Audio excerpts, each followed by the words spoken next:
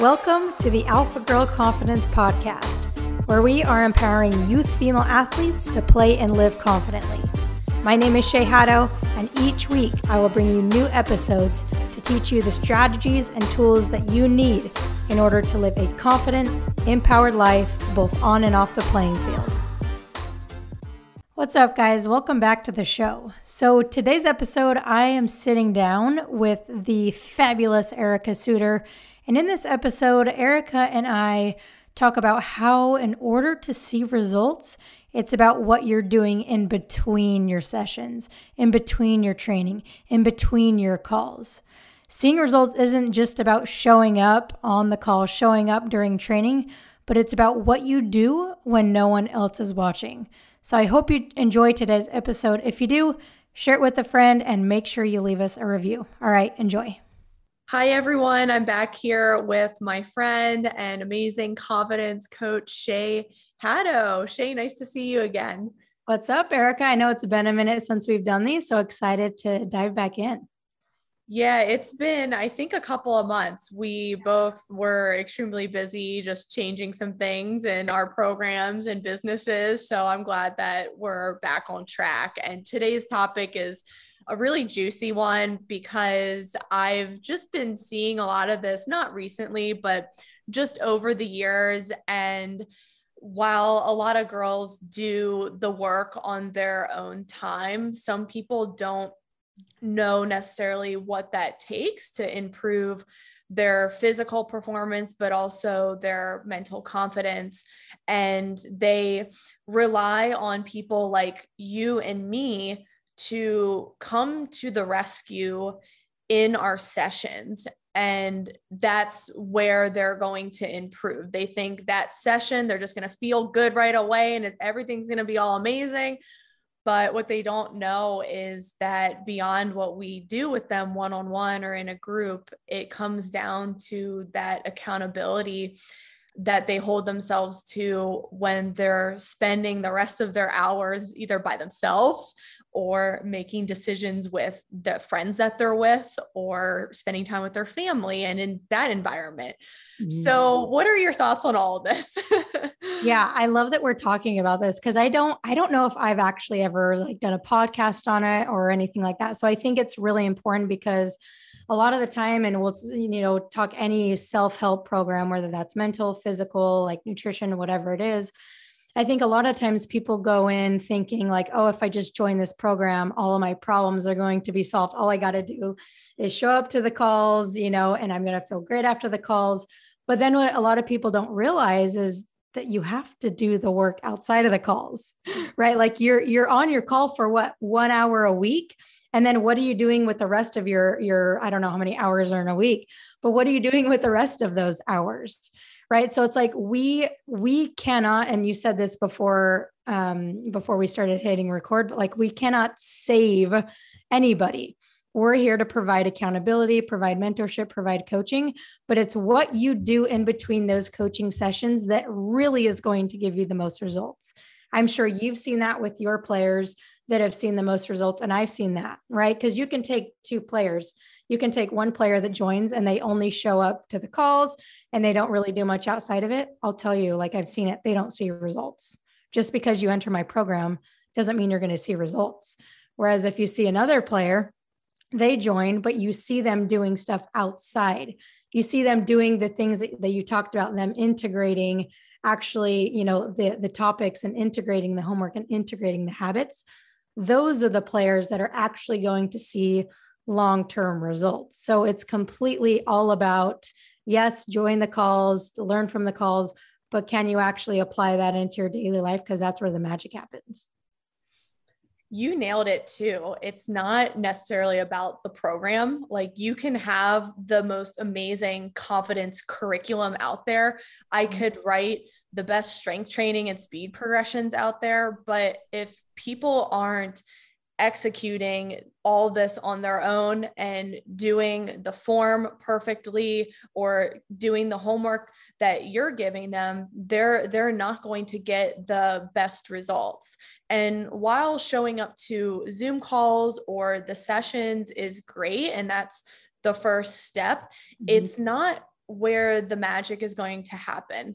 And I hate to say this, but the magic happens in the mundane, like the Absolutely. stuff that you roll your eyes at. Yeah. And I've seen my most successful athletes embrace the quote unquote boring things in the program. So, as an example, if a girl wants to improve her sprint mechanics to be able to run faster, she will march and skip around her house. Yeah. Work on her knee drive and Yep. her elbow flexion and where her hands are positioned. And it's not necessarily something I've written in the program. It's in the program, but if you want to get better at it, you have to do more than what's expected of you. And I truly think that's the difference between high performers and people who are just average. High performers do more than what's expected of them. And that could also bring the point to like delayed gratification, right? Like a lot of people, they join a program or, whatever it is, read a book, and they expect, boom, to see instant results. And if they don't, it's like, it's not working, or it's not worth me marching around my house. I'm not getting faster. I marched around my house 3 times and I'm not getting faster. Right. So it's also this notion of delayed gratification, which I think all humans to a point struggle with, but especially I think it's even more prevalent with obviously teenagers and that generation, because with our phones and the world we live in, you literally, everything's at your fingertips. You can get anything you want with the click of a button. And so I think that kind of mindset has also been brought into personal development and to improving your health and improving your confidence. Is it's not like you just click a button or you just show up to one thing and automatically you see results. It takes time. It takes, like you said, the magic is in the mundane. So it's about knowing that doing the mundane things over time and being consistent, that's what's going to get you results. And it's who you are when no one's watching most of the time. It's all the decisions you're making throughout your day when you're on your own. Should you be scrolling through the TikTok reels? Should you be constantly in this like group chat or this drama going on? Should you be consuming toxic junk and not taking care of your nutrition? It really is who you are being when you're not on a call with your coach, when you're not in the session, when you're not getting feedback from someone, but you have to give yourself feedback and be like, okay, am I acting in this moment in a way that's improving my performance and also helping my mental health and my confidence? And am I really embodying who I want to be on a daily basis? And it's so funny you mentioned like the self-help world, because I know so many friends who, and just people in general, who have read self-help books and they don't embody what they just read. They just say, hey, I read the book, posted on Instagram, yay. And it's like, well, you haven't changed. Like, you're still the same person you were yesterday. So what was the point of the book? And it goes with performance, self-help, mental health, nutrition. I see athletes just eating a healthy meal the night before the game, and then the other 6 days of the week, they're not eating healthy. So it's like everything is it's a decision. It's a consistent decision you make daily that accumulates into either better performance or decreased performance. And the thing is it's like, okay, so someone's listening and they're like, oh my gosh, that sounds like a lot of work to be doing all these things all the time, right? But it doesn't have to start with all of the healthy habits all at the same time, right? Like it can just start with pick one simple thing. So for example, last night on one of my calls with my high school kids, we were talking about procrastination. And I said, just do one thing. And all I want you to do when you're doing your homework is just put your phone away, just hide your phone, just do one thing. Because if we think about, oh my gosh, I have to do my affirmations, I have to march, I have to hang, I have to do my dead bugs, I have to do all of this stuff, then it becomes like this big Mount Everest, and you're never going to do it when it seems like it's Mount Everest. But if you can break it down into small chunks and say, okay, this week, I'm just going to make sure that I do that one thing that Erica talked about. I'm just going to do that one thing. And then the next week, okay, now I'm going to add this other thing. So you're kind of stacking your habits. And the more that you do those habits, the more you can actually become the person who what you're talking about is you can actually embody it. So I love that you've brought the whole, like, well, who are you being outside of the calls? Because it's not just what you're doing, but it's also who are you being? So I love that.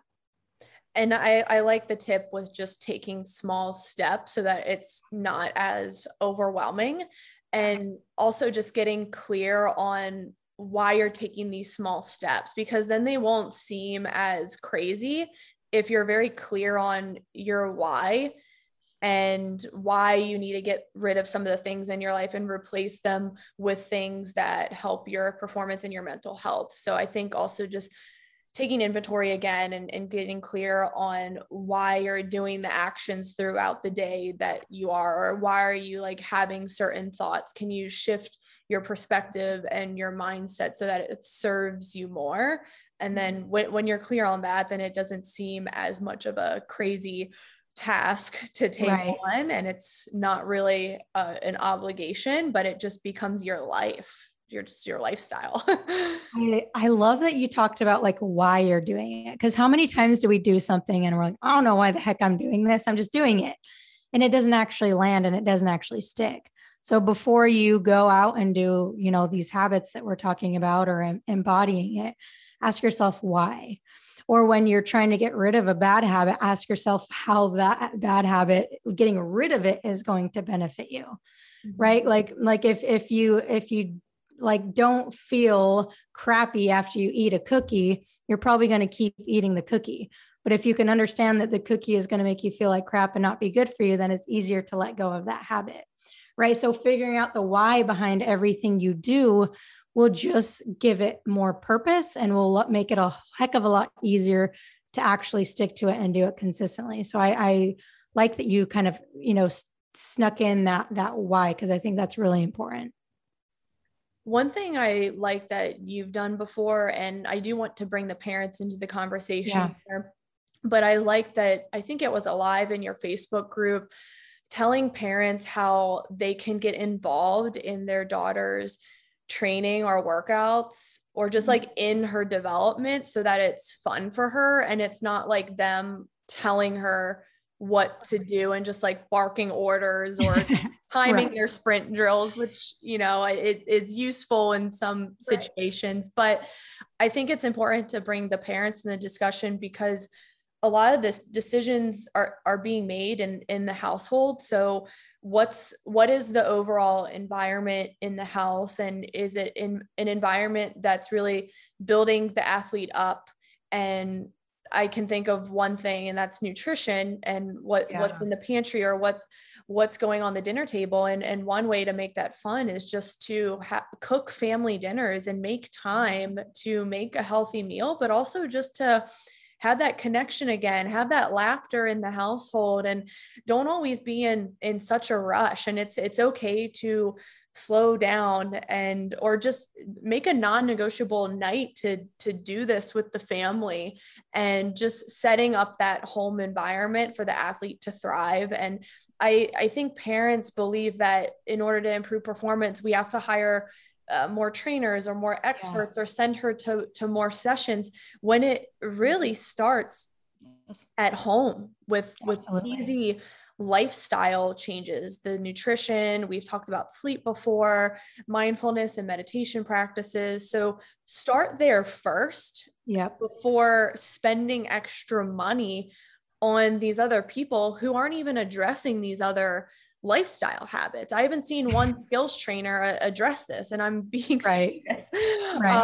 So it's just so important. And it also gives parents their power back, and they don't have to outsource their daughter's performance to someone else or their health, and they can control it more. And that's a very powerful thing. I love that. Like the best way that a parent can motivate, like I get this question all the time. I did a live on it. Like, how can I get my kid to be more motivated? Like, embody it yourself. Yeah. Like, bring in the lifestyle yourself. Same thing with confidence. Like, if you're talking to yourself and saying, oh, I don't look good, I'm ugly, like I'm not good enough, of course your kid's going to have that same mindset. So yes, parents, it's like all of this, it starts at home. right? And then another thing that's really cool too is like if parents are frustrated about the amount of time their kids are spending on their phones, well, guess what? I guarantee you that parents, you may be spending just as much time on your phone. Yeah. So one cool thing that we talked about in one of my parent calls just this week actually is I was like, I encourage my players to take one day off of social media. Pick a day, take one day off.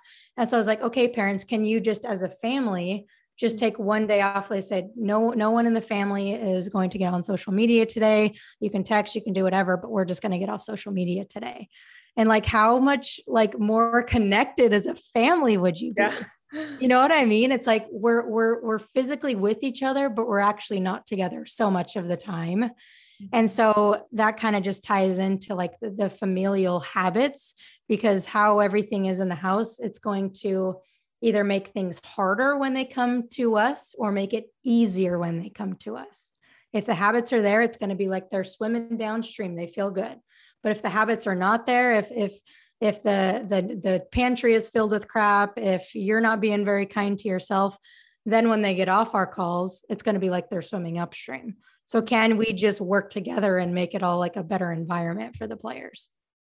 That's so good. And one thing that came up for me there was it's like, yes, this is great for performance. Like, for example, to get off your phone, that's really good for just calming down the stress response in the body. But it's great for the family and just your connection and just your overall health. So it's just, it has so many benefits for parents to just get on board with these things and just make it a whole family thing and just do it together. And there's a lot of bonding in that as well. And I think that's really cool, because Shay and we put a lot of heart into our programs, but they're only as good as what athletes put in when they're not seeing us.